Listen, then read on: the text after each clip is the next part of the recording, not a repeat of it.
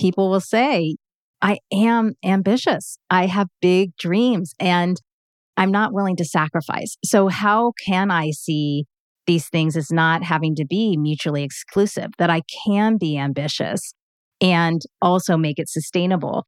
And I was just saying to somebody else that this idea that it's almost as if you don't put sustainable in front of ambition, it's almost as if we believe that ambition equals burnout. Why does it have to be that way? I don't think it has to be that way. We can be ambitious and make it sustainable. What's next? This is a question we're all having to ask and answer more frequently. I'm Jenny Blake, your host of the Pivot Podcast and author of Pivot, The Only Move That Matters Is Your Next One. For show notes from this episode, visit pivotmethod.com/podcast. If change is the only constant, then let's get better at it. Here we go. Welcome back, Pivoters. Jenny here with longtime BFF, both in our private community and IRL, as I've had the joy of doing walk and talks with today's guest in person in New York City. Kathy Oneto is a strategy executive and life work coach who is passionate about helping people succeed on their terms at work and in life. She's the founder of Sustainable Ambition and host of the Sustainable Ambition podcast. Kathy champions being consciously ambitious and crafting fulfilling work from decade to decade without sacrificing your life or yourself. She's the author of the Sustainable Ambition 12-month workbook and planner and My Little Book of Curiosity, 26 Inquiries to Inspire What's Next for Your Life and Work. Kathy, welcome to the show. Thanks so much for having me, Jenny. It's a pleasure to be here. From the moment that you uttered the phrase sustainable ambition to me, I thought, ooh, that's so good. The world needs this. Go, go, go. Double down. Put everything you've got into this. I'm wondering, how did this phrase come to you? Was there an aha moment or a download of some kind? So I have to admit, this download was to my husband, but it was because we were in conversation about a workshop that I had held in early 2020. And this was just before I joined BFF, Jenny. So this was pre-pandemic. This was a few months before COVID really took hold in the States. And I had hosted a workshop at my house with friends and colleagues and with this community of women to really take them through a career exploration, career transition workshop. And one of my friends who had attended had shared in this conversation almost like, well, my ambitions really didn't turn out the way that I had expected. I had gone after all these different ambitions, and yet in the end, I realized at one moment that I really wasn't happy. And so I was talking to my husband about this example, and he said, well, what you really need is kind of like sustainable ambition. And I was like, oh, yes, exactly. And so it really came from that, and it stuck with me. And then, as you said, I started to put it out into the world. And you were one of the people that really gave me that encouragement to kind of, hey, there's something here, Kathy. There's really a core of an idea. And I kind of ran with it from there. I love that it's this juxtaposition of two things, because we think of ambition as that tenacious drive, go, go, go, make things happen. And yet you're tacking on this idea of sustainable, which almost implies that it's for those of us who have burnt out many times on the road to trying to go after what we want in work and in life. And I also think it's unique how you, more than just about anybody I know, help people take the long view. I know Dory wrote her book, The Long Game, but you're also thinking in decades. And you're saying, and I remember when you gave this pilot presentation to the BFF community in the early days, and you said you get to choose how ambitious you want to be in different seasons of your life, and it can change. You can be really ambitious on the family front, and you can be step back in career, and you can be intentional about that. And you don't have to have this ambition dialed to 100 and stay there. You get to choose. You get to toggle them up and down. And I just think that's so powerful, how you're helping all of us zoom out a little bit and think of ambition across the arc of our lives and career.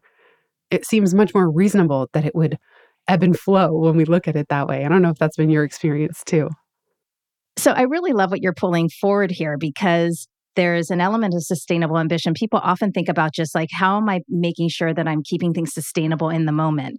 But I do believe this longer term view allows us to have that ebbing and flowing of our ambitions and gives us that permission to adjust our ambitions to accommodate what's happening in our life in the moment.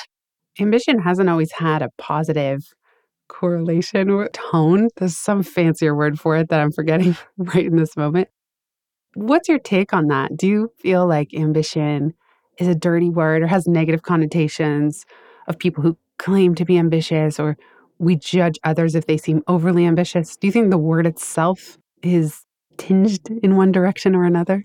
For sure. I definitely think that, unfortunately, that societally it has this negative connotation, and everyone kind of thinks of Gordon Gekko in that movie from the 80s around like, greed is good. And that's what they see as ambition. And that ambition is always often also just tied to work and what we're trying to achieve there.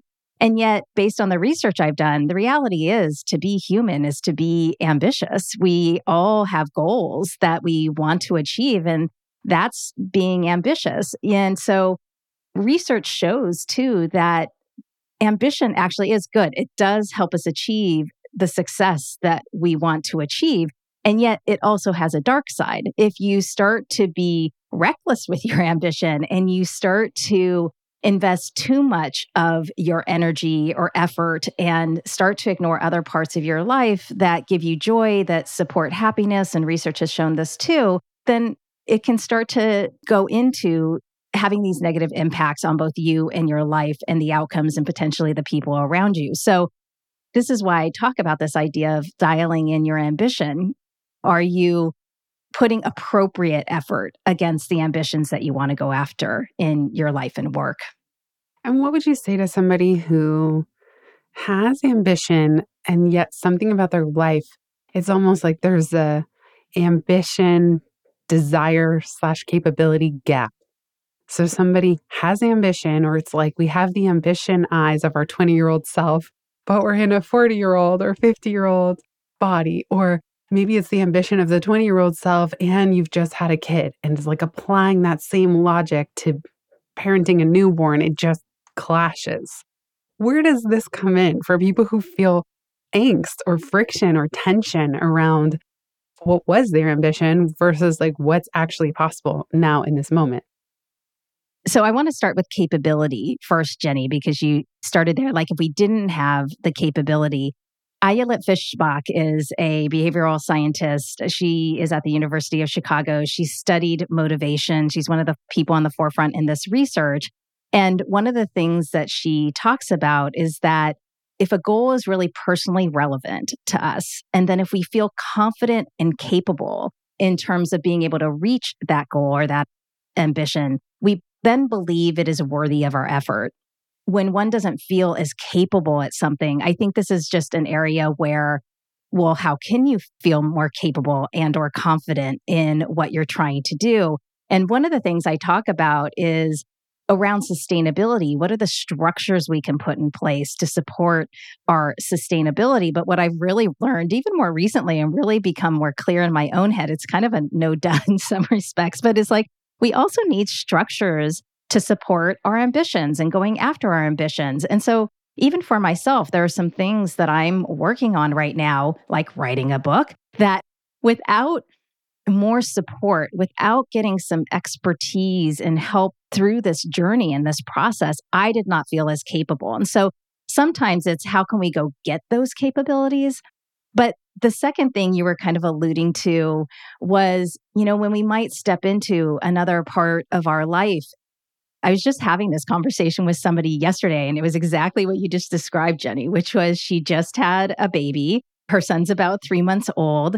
And even around something like breastfeeding, where she's like, but my goal is to get to 1 year. But she's like, but it's not quite working out. How can I give myself a little bit of leeway here to redefine my goals and still say that I met it? It's because she's very goal oriented. So this is something that is really real. And I think that we need to allow ourselves to be able to redefine our ambitions. Oftentimes, our ambitions are rooted in our values. That's one of the places where I point people. And one thing to consider doing is like, how can I renegotiate with myself what it means to deliver on this value around this ambition such that I can still feel like I'm successful on my terms. So I think it's allowing yourself a little bit of wiggle room in terms of, is there another way that I can still meet that objective in just a different way? And it seems like the unsustainable form of ambition is where we keep hitting our head against the wall of trying to do it the old way. That something about our life is demanding something new, some new approach, 90-degree turn, shift in perspective. That's where the unsustainable piece comes in, is trying to just power forward as if we're machines or as if we're even still our past self with all our past capability. I think that's right. I think it's allowing ourselves that space to really hear ourselves. There was an article, I'm going to forget who wrote it now, that talked about, if you start to sense yourself grinding away at things, like something's off, something has likely shifted. If it's becoming much harder for you to do something and to move along a certain path, something around what that ambition is likely off. Something has likely shifted. And, there's 4 places where I kind of point people to look at their personal motivations. And that's around your vision for your life and your work, what your values are, what you want to give and contribute, and what you love. And if you're starting to grind and it's feeling like something's now off, I would point you to look there, because something has likely shifted in terms of, hey, what I want for myself now is just different. Take that situation of either life stage or I had a child, or your values, what you're valuing right now in terms of your life.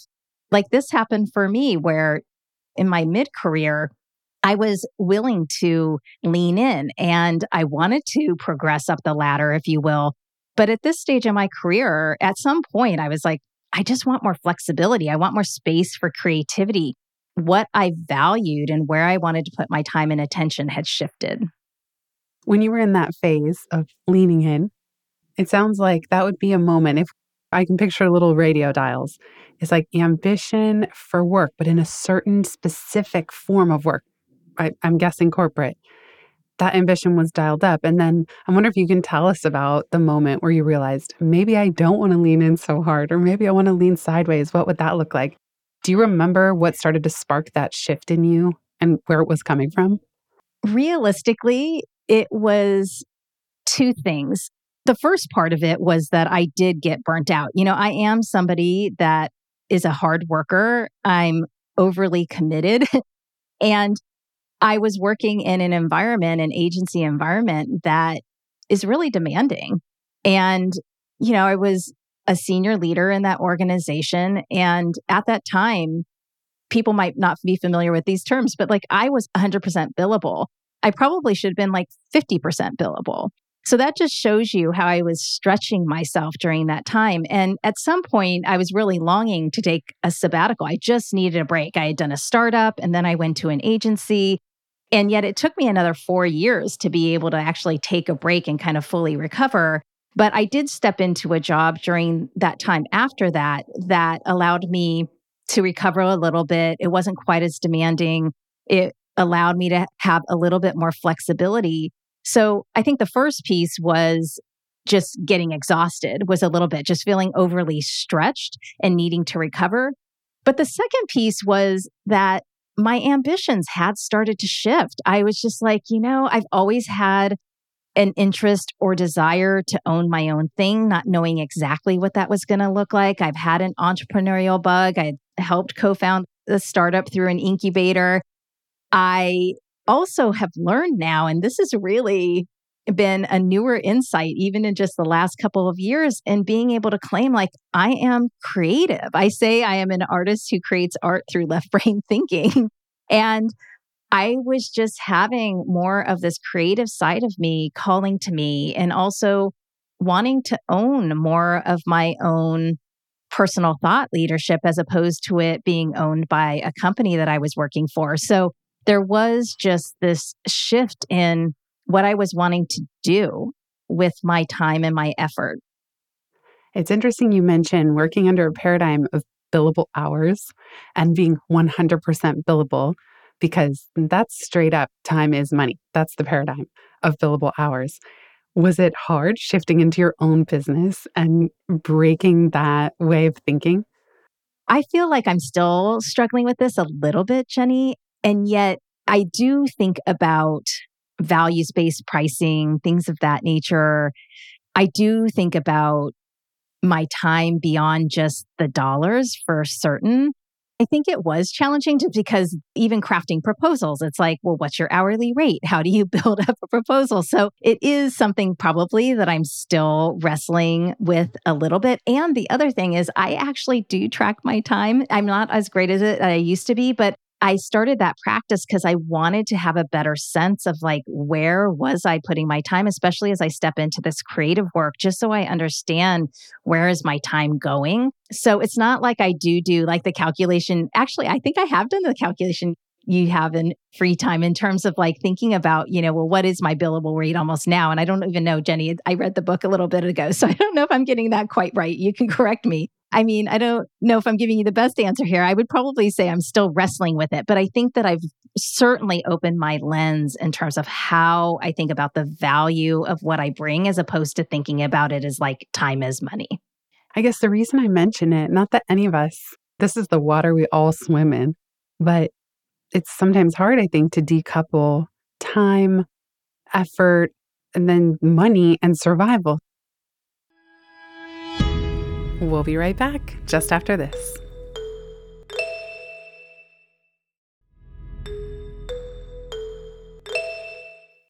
When I think about sustainable ambition, and now that you have more autonomy as a business owner and can even just contemplate value-based pricing, I feel like some of those shifts are what also start to free you from the paradigm that, well, I need to work harder or work more so that I can earn more so that I can pay for what I need, as this linear treadmill that is really hard to get off of.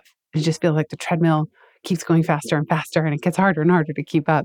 I mean, I have to thank you for your thought leadership and inspiration because really you're putting the mantra out there around how can we earn twice as much in half the time has been a mantra that I've kind of taken on and use as inspiration. Like, yeah, how do I do that? Getting outside of this idea of like necessarily working harder in order to earn more. The other paradigm that I think about with my time, and this has helped me because again, you just heard me say like, I'm a creative and I actually think I'm creating art. It's not fine art by any means. But part of the reason I say it's art is because I'm not always worried about monetization. It's like, I am being called to create this. I want to create it. That's more motivating for me versus worrying about how am I going to monetize this? It actually stresses me out. It takes away the joy from what I'm creating. And one of the ways that I think about it, though, is that this is an asset and it is going on my balance sheet. It is still very valuable to me on so many levels, both feeding my soul as well as creating a body of work, which is valuable. And so it's interesting. I think oftentimes people just think about a profit and loss statement, if you will, and yet we don't think about what are the assets that we're building for ourselves, even if it's something that's an asset that feeds your joy and your happiness and feeds your soul. Like, why is that not a worthy place to put our time and our energy? Absolutely. And our resources.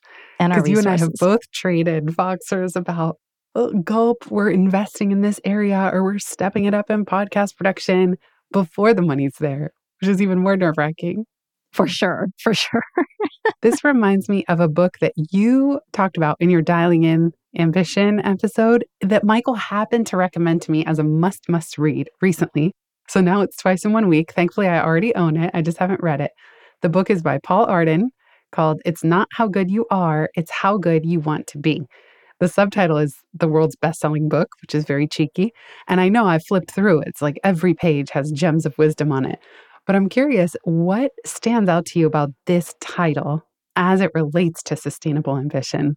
This book was really seminal in my thinking. And there's a page in the book that I just call the Napoleon page. And he has in the book, on that page, he shows individuals and different people, but he says like, well, how good do you want to be? Do you want to be good? Very good?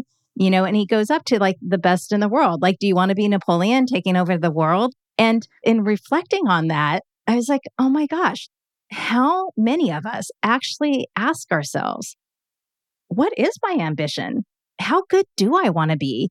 And then what is the commensurate effort that I actually want to put in? So that book and that picture is one of the things that started to get me to think about sustainable ambition and also being able to be choiceful around I say ambitions are not created equal.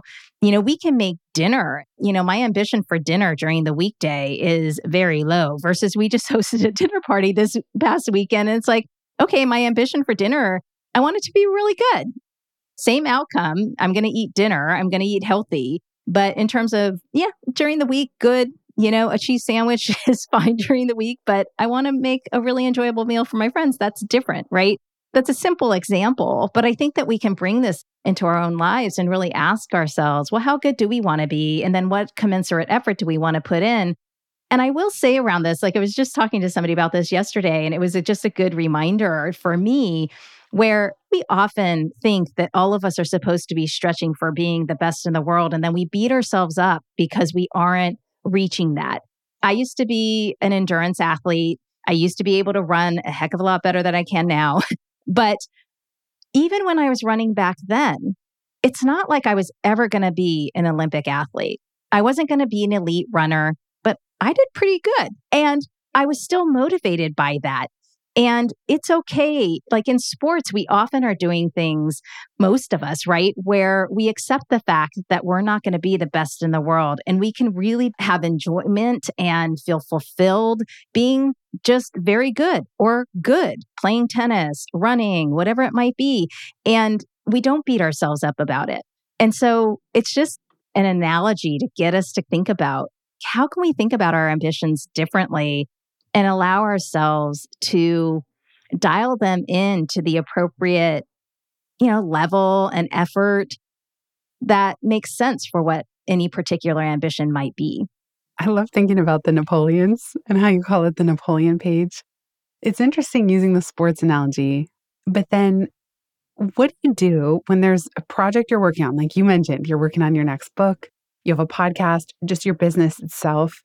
And I don't know, sometimes I get sad if I dial down my ambition, and yet realistically, I know, well, maybe that's what I need to do. And so my self-talk around this comes in, at least when it's the imposter monster, as like, you're delusional, so I'll have these big dreams, like Free Time is going to sell 1 million copies. And that's this, I don't know what it is. It's like, oh, you kind of need to be that delusional to write a book at all and think anyone should read it and then want to put in the effort of spreading the word. But then if I try to decide, well, okay, maybe it's almost like I'm dialing the ambition so high and then maybe I dial it too low to the point where I feel sad that I need to dial it back so far, but I also don't want to be delusional. I don't know if you can relate to any of this, but I'm just curious about how we continually reconcile having ambition, especially when it feels like reality doesn't match up, at least on certain metrics. And this is what I talked to Jay Acunzo about on Free Time, because he's been my creative coach for a while. And he says, well, you need to pick your own metrics that are more meaningful. On the part of, readers and listeners of the book telling me how much it means to them, how much time they've set free, priceless. I'm a gazillionaire. But in terms of actual sales, it hasn't quite climbed up to where my ambitions are. You never know. Anything is possible. Like, how do you hold these when they seem to compete in your own mind? I probably go a little bit similar to where Jay goes. I've been struggling with this myself, Jenny, around this book project. And there's this natural tension between my own agency, autonomy, how I want to kind of think about this project, and what the external structures kind of demand in order for you to write a book. So people will say, well, if you're going to write a book, even you're saying it, Jenny, like, gosh, if you're going to put all this time and energy into it, you should make sure that it's worthwhile and that it's going to pay out, right? And for me, I'm not saying for you, but for me, when I think about that, it just stresses me out. It causes me a ton of anxiety. And I've been experiencing this with my book project, which, by the way, everybody who writes a book, I'm a part of this book community. And I don't know about you, Jenny, you know a lot more authors than me, but I think we all experience this. For me, where I point is to those four areas that I was talking about around how I think about right ambition and where to find our personal motivations so that we can really have our own personal reward. And I will just say, Jenny, this is not easy at all for me. But this is where I'm practicing and playing with this idea of, okay, put aside those external metrics and just why are you doing this for yourself? How does it fit into your vision? Why does this satisfy your values? What do you love about this process such that you're getting those intrinsic motivators? And how is this allowing you to contribute to the world? For me, trying to root it back in there. And even as I think about, because where I get tripped up on the book side is on the marketing side. I'm trying to, and I'm in process on this now, it's not easy. I'm trying to think about okay, well then how do I come at marketing that is more aligned, say, with my values or in doing it in a way that it's activities that I love or that is more in sync with how I want to contribute. I'm trying to root back to my personal motivators. And then, like you and Jay were looking at these meaningful metrics, what really is meaningful for me. So I'm kind of going in a similar direction. One thing, Jenny, that I might throw out in terms of this, holding these big ambitions, but yet kind of dialing them in. I interviewed this woman, Ruth Godian, who wrote a book called Success Factors. And she has interviewed Nobel laureates, all these famous scientists, and also a number of Olympians. And what she found was that with their ambitions, most of them, say Olympians, they didn't start thinking, I want to be an Olympian. She said most of them really just start and their ambition grows over time.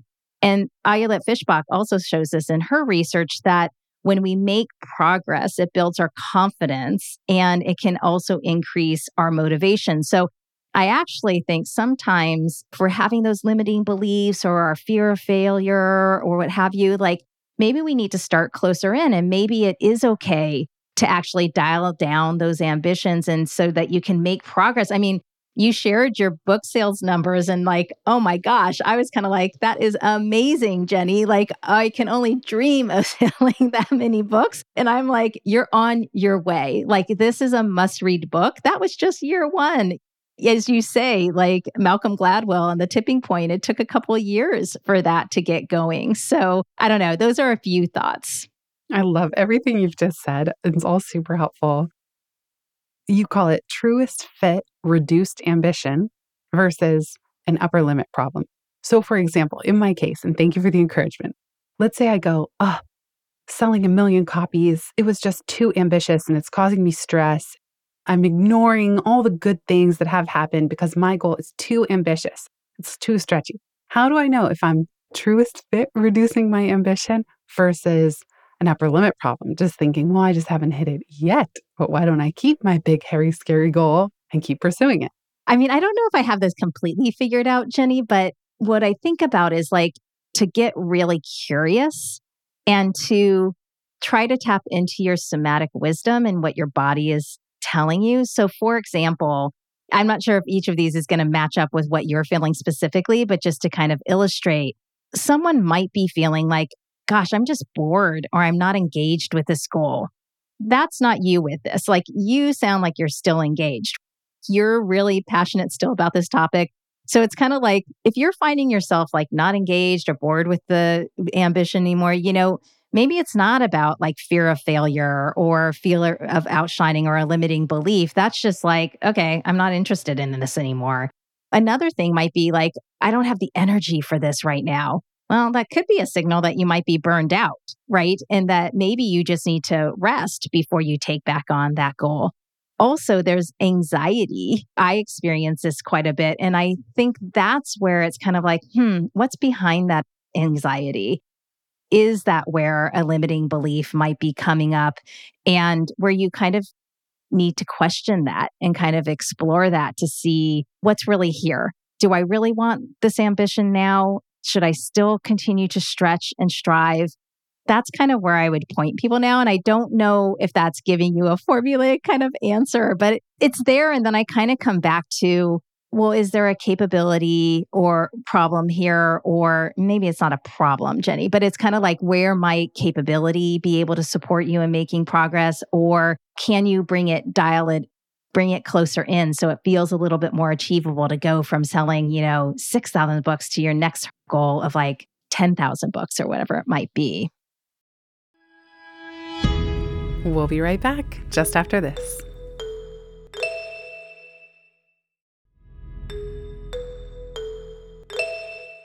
I love this language around stretching and sustaining ourselves.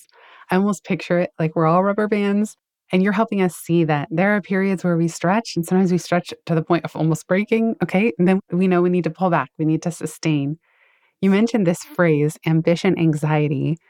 I'd love for you to just describe that a little more. What does that mean? What is that? For me, that means I think it can show up in a couple of different ways. And I just described earlier my own ambition anxiety that I'm having around writing my book. And I think that there's different ways to potentially deal with that anxiety. But I talk about with sustainable ambition, there's three pillars: right ambition, right time, and right effort. And just to illustrate how ambition anxiety might show up around right ambition, there's a lot of times many of us often start saying, like, I don't know what I want. And that can be really anxiety provoking, especially like when people are going through career transitions, these career inflection points. Oftentimes they'll say that, I don't know what I want. And there's a lot of anxiety around that and a lot of angst around that. So, how can we take back some agency and actually start to make those ambitions a little bit more conscious? Or another ambition anxiety might be, I don't know what to prioritize. And so, how can you utilize some tools that I think about with sustainable ambition, utilizing your future self or mapping, like, well, what's your energy versus urgency around ambitions? How can you support yourself in making these choices around like what to prioritize now? Or a final one around right effort is like, well, how do I manage the stress? Stress can be related to anxiety. So there's various tools I think that one can look at around ambition anxiety to kind of help support you in getting past that anxiety. Yeah, those three levers are so great. Right ambition, right time, right effort. This is our Venn diagram, or however you want to shape it visually. But these are the levers that we can toggle, that we can choose, and we also can deal with reality. Like in the reality, how much effort capacity do I have? How much time capacity do I have? And that can also inform right ambition. Well, maybe I do need to recalibrate, because you talk about how to know when ambitions or a life season truly shifts versus a short-term setback. How do you know that for yourself? As someone who's even studying this, writing about it, having podcast conversations, how do you know? Because sometimes I think a true life season, it's almost like tectonic plates. They shift so slowly. It kind of weirdly catches us off guard, paradoxically, versus a short-term setback feels very obvious. But in the moment, it might seem like the end of the world. That's a really great illustration and kind of the sense of some things that are gradual versus feeling it kind of more immediately. What's really interesting in my experience has been it can be a little bit of both. It's interesting to me, and this is one of the reasons that I started to think about the sustainable ambition is I have a chapter in the book right now that's called, Is It Normal? And because it's not uncommon for me to have these questions from people where they've gone through a life inflection point, or they're at this point where maybe it has been gradual, as you said, Jenny, and they're just shocked and kind of surprised that things have shifted on them and that things have changed. And yet the world around us changes, our lives change, we change all the time. We are always becoming. I finally realized with Michelle Obama's book, like how brilliant her title was. We are always becoming and shifting. So where I look around this, and I know I've come back to vision, values, love, and kind of give these terms around right ambition several times in this conversation. But for me, I look at the right ambition kind of pillar, if you will, to kind of have a sense of, has something really shifted in terms of, has my vision for my life changed and what I want? Have not my values shifted, but has the priorities around my values shifted? So again, if we take the example of somebody starting a family, they might have had a value around family being important always. But as soon as they have a child, all of a sudden that value, and the percent of time that it takes up in their life immediately changes. And even if they've chosen to have a child, et cetera, oftentimes they are surprised by like, okay, how do I navigate this? And how do I make choices around this? I kind of look at the right ambition elements as opposed to, a short-term setback may be, well, gosh, is it the right time for this? Maybe I just need to adjust the time. If it's still a right ambition, is there like life circumstance? Like I still am really ambitious about this thing. I still really like this ambition, if you will. I really want this. But wow, something in my life has changed and the timing just is off. So I might have to think about maybe it's not this arc. Maybe I need to shift it out into a different time horizon. Or it might be effort. Like maybe it's that, wow, I did get burnt out. I still really want to do that thing, but I don't have the energy and effort right now. So, let me recuperate, let me recover, and then I'm going to go at that ambition again when I have more energy and effort. What's the area of all this that you struggle with the most, even having a front row seat? Not surprisingly, right effort. Mm-hmm. Say more. Well, I mean, the sustainability piece, we all go and do work that supports ourselves, right? On some level, it's interesting because as I started to research this topic and start to write the book and kind of explore my own adult life, I can step back and actually be like, oh, wow, I've actually been living in a sustainable ambition way all my adult life. But that doesn't mean that I'm not a hard worker. It doesn't mean that I'm not ambitious. It doesn't mean that I haven't ever gotten burnt out. I am a hard worker and I need to work on these dials myself. And yet, at least now I know, okay, if I am going to stretch and strive, then I need this plan to sustain myself and I need to build up my resilience. And so I'm much more thoughtful now about my sustaining plan and am I doing things to make sure that I'm sustaining myself and building resilience? I am able to put into place practices like pacing myself, pacing my calendar, pacing how I come at my year. So I've certainly still struggled because I'm a hard worker and I'm still highly committed. And so I have to dance between that, managing myself in that way, but making sure I'm really being true and honoring my sustaining practices to make sure that I don't get burnt out. Yeah, it's almost like it's for a certain type of person who is wired this way. And I remember having numerology readings where they say, I'm a 4 life path, which means I'm a worker bee. That's what someone told me. And I go, oh gosh, that does not surprise me that like my nature is to be a worker bee. And since I was a kid, since I was 10 years old, I gave myself deadlines. Somebody said to me, oh, you must have learned how to work in a really kind of stressful way when you were in corporate. And I said, no, I was 10 years old giving myself deadlines for my little family newspaper, being stressed, worried I wasn't meeting the deadline for a project I created.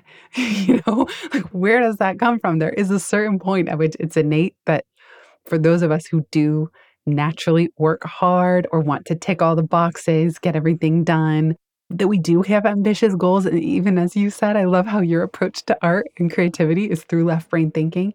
But like we are ambitious about putting ourselves out into the world. So we're the ones that need this message of sustainable ambition the most, of right ambition, right effort, right time. Because I have other friends where I'm like, oh, their natural set point just seems so much more relaxed and easeful about how they go about their day or their life or navigating work and family. It just doesn't even cross their mind as any sort of conflict.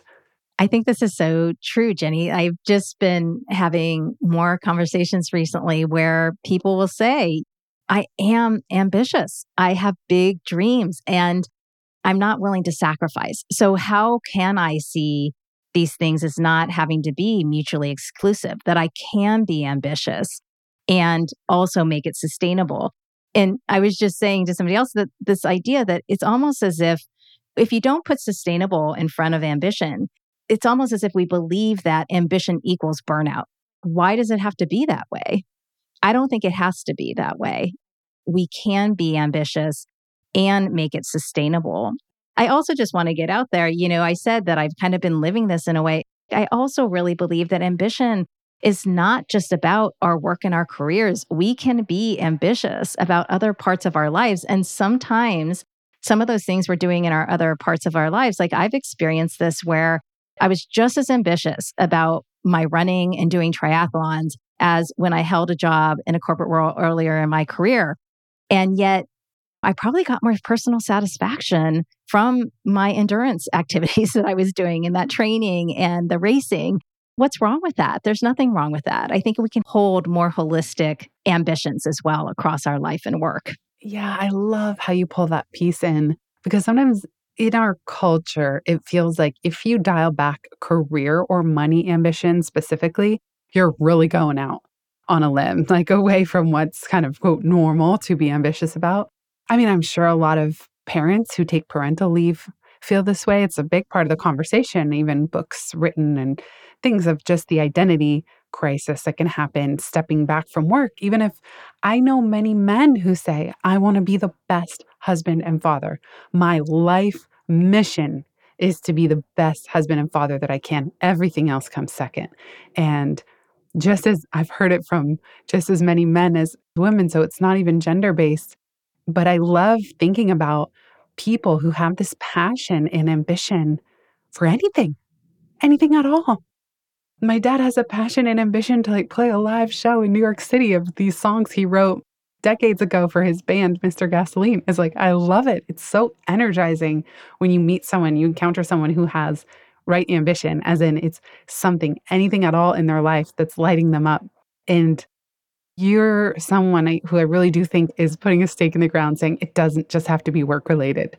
It's every bit as valid and valuable and interesting to have right ambition for anything you choose, but just choose it consciously. And then, no, you might need to dial other areas back. And it also doesn't have to be forever. That's why I love the seasonality of what you teach, of just you're going to make these adjustments for this season, and then you can change them again.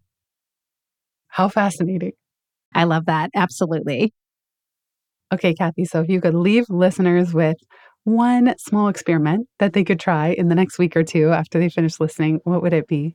I'm going to go back to this idea of dialing in your ambition. So think about how good do I want to be around some goal, task, project that you have? And just say, do I want to be good, very good, the best? Just do it on a spectrum. And then think about as well the spectrum of, and how much effort do I want to put against this? And by the way, you can say, I want to be really good, but I only want to put in this amount of effort. So then that's now your challenge. How can I be that good and only put in this amount of effort? So really just practice with being discerning around setting your ambition and what it looks like, and then what you want your effort to be against that ambition. Beautifully said. What a great prompt and reflection question.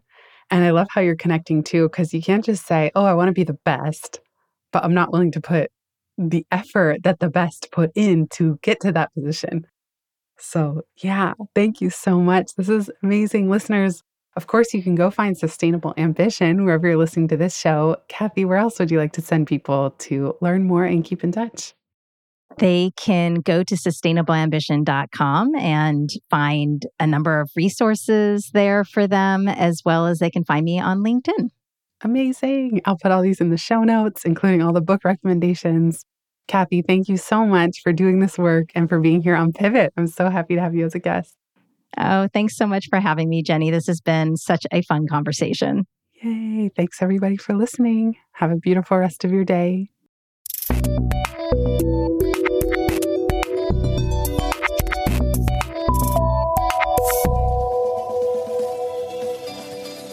Thanks so much for listening to this episode of the Pivot Podcast. Make sure you don't miss an episode or my insider tips and templates by signing up for Pivot List, a curated twice monthly newsletter where I share the inside scoop on what I'm reading, watching, listening to, and the latest tools I'm geeking out on.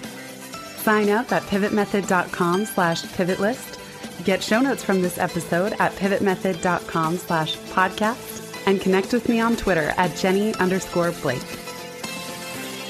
Remember, Build first, then your courage will follow. Hasn't it always?